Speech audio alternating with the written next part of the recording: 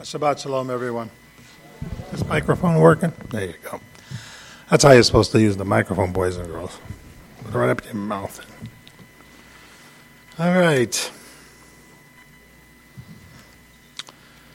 So, I've been talking with you the last few weeks about, the atmosphere in our nation. And, in my lifetime at least in my memory anyway, I've rarely experienced the sort of like tension that's in the air. Of course, I was a little boy during the Cuban Missile Crisis, I guess, so maybe I didn't care. But, there's something in the air that's being fed by our anxieties. And I want to know the source of it, and I don't think it's coming from human beings, by the way. I think there's a general atmosphere that has been created. Maybe it's just the time that we live in. I don't know. It finds its voice in individuals, but there's something more going on than that. So one of the things I did this week, I did a search on what people worry about the most, So I found a list. Here's a list of the top 20 worries in the world. And, one of them was wrinkles or aging appearance. I think I better start worrying. I don't know. What do you think? Finding a new job, that might be on the list next real soon, after I finish this. But all these things are, sort of the normal kinds of things that people worry about. Getting old, financial issues. Oh, here's a good one, pets' health. I never did much worry about my pet's health. My wife will tell you I had a fish tank, and you couldn't find the fish in there for the mud, obviously I didn't care much about that stuff. But these are sort of the normal worries. You can look it up yourself. I'm not going to read 20 different kinds of ways of worrying. And interestingly enough, none of them include war or terrorism or our economy going into depression or any of that sort of thing. All things which are obviously on people's minds. Well, the question is, what's the source of all of this? And what can we do about it, more especially? Just knowing that we worry is not going to help us not worry. And even the words of Messiah Yeshua, who told us, don't bother to worry, because worrying, frankly, doesn't do anything. So I wanted to look at it in the context of today's Haftorah. So to brief you on what's been going on, you'll recall that in the episode just prior to the beginning of our Haftorah, Jezebel, who is the the queen of Israel, along with her husband Ahab, have been fostering idol worship in the land, turning people away from God, and doing Baal worship, which I'm not going to describe to you because it's too horrific. So it was a real difficult time for Israel. So Elijah challenges the prophets of Baal to a contest, if you will, in which he is determined to demonstrate that the God of Israel is indeed God. This he does through this very famous demonstration of God's power by making two altars, piling them up with stones and then with wood, and they're calling down fire from heaven, first from Baal, and then we'll see if Hashem will do it. And of course, if you've read the episode before, they work all day, the prophets of Baal, and no fire comes from heaven. And then finally, Elijah, after hosing down his altar, calls for fire, and God licks up the water, the fire, everything in its place. And in an act of incredible zeal, Elijah kills the prophets of Baal. So you would think that after all of that, you got a great victory going on there. Let's go. Let's finish this up. Why be depressed? And yet this is what happens. This is what the scripture says.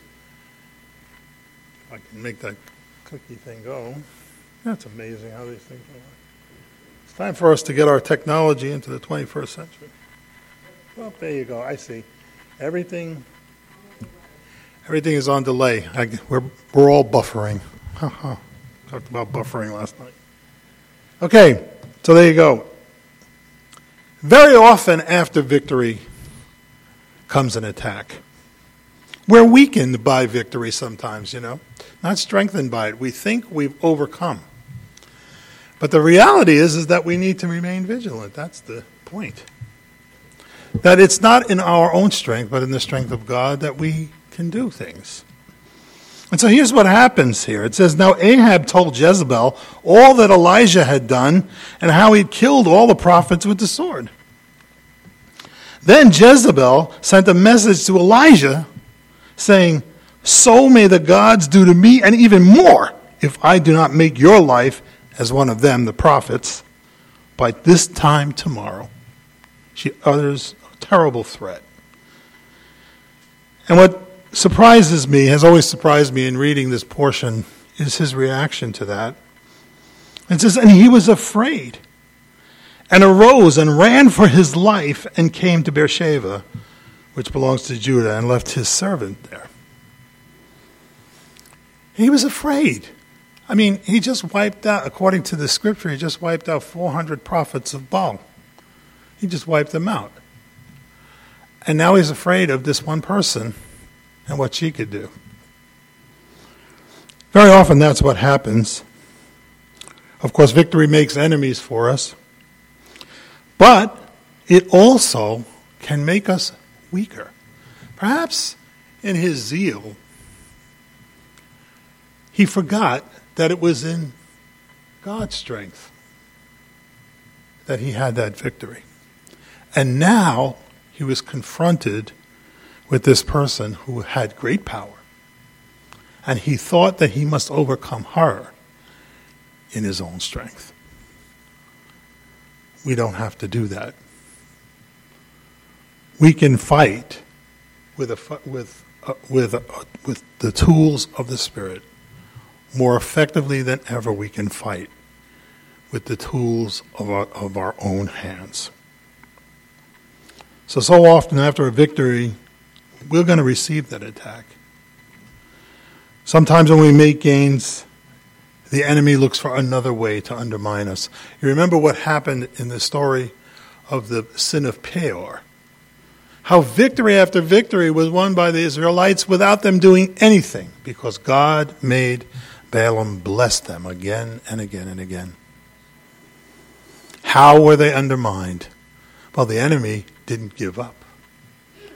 The enemy didn't go away. They just found another way to sneak in. And the enemy is always looking for another way.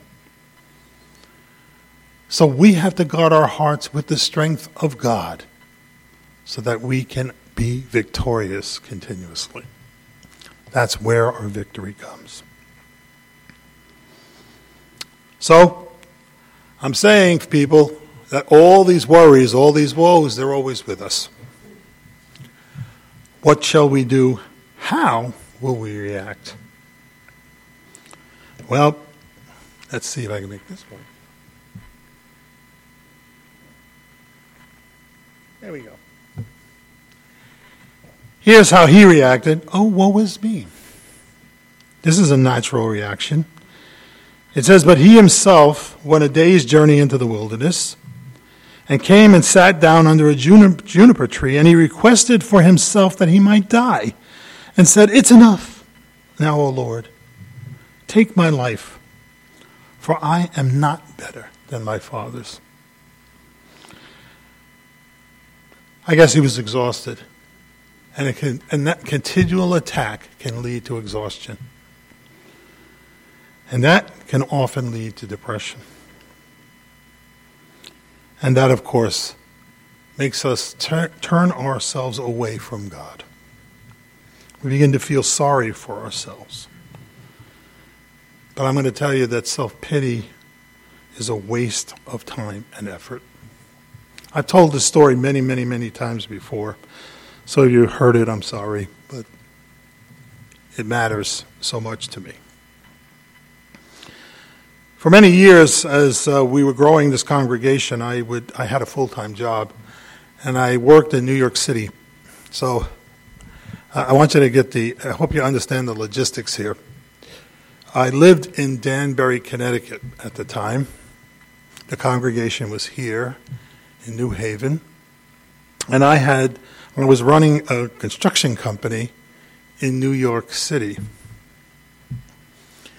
And my daily trek very often was 5 o'clock in the morning, leave home, go down to New York City, work for most of the day, probably till 5 or 6 sometimes, and then drive. Sometimes I had to come here, spend a few hours driving from New York to New Haven, and then after that, drive home and get home late at night, and then start again tomorrow, the next day. And I did that for 5 years. 5 long years. It was necessary. It was just the way things were. There was no point in complaining about it. It was the way it was. It had to be. But that can take it out of you, let me tell you. Along with the worries of running a business and the woes of a congregation that needs your help and a family that needs you more, that can be a lot. And I'm not saying all of this to brag. I'm simply trying to tell you how great God is. So one day, it was, I don't remember what year it was. The years began to blur into one another then. But I remember driving home, and I was actually driving to Bridgeport this particular night after a long day of work because we had a Bible study that night. And I had had enough. The pressures at work, the pressures with the congregation, and all those other things became too much for me. And so I drove, as I was driving my car up the Merritt Parkway, I said, I'm done. I can't do this one more day. And so I pulled off on a stop, one of those rest stops, and cried out to the Lord, and I mean cried, that I was finished, and I couldn't do it again. I was going to call the people at the Bible study, tell them I wasn't going to be there, I was going to go home. And somehow the Lord allowed me to fall asleep, just like he did with Elijah here. I fell asleep, and when I awoke, something told me that I had to go to the Bible study. So I drove off to the study, got there just in time, and as I walked through the door, the phone rang. The phone rang, and it was the voice of a little old lady, and some of you may have known her, Alice Bureau. And Alice, may her name be for a great memory, said, Tony, I was doing a prayer walk, and as I was praying, the Lord spoke to me and said I had to speak to you, and that I couldn't leave a message. I had to talk to you directly. I said, okay. And she said, Tony, the Lord told me to tell you that he knows and everything is all right. That's all she said. And this weight, this 1,000 pounds that was on my shoulders fell off. Because God had heard my voice. And that was where my strength was going to come from. It wasn't going to come from me being stronger and stronger and getting my act together and figuring it all out. My strength was going to come from Hashem. So in my Bible, I carry a picture.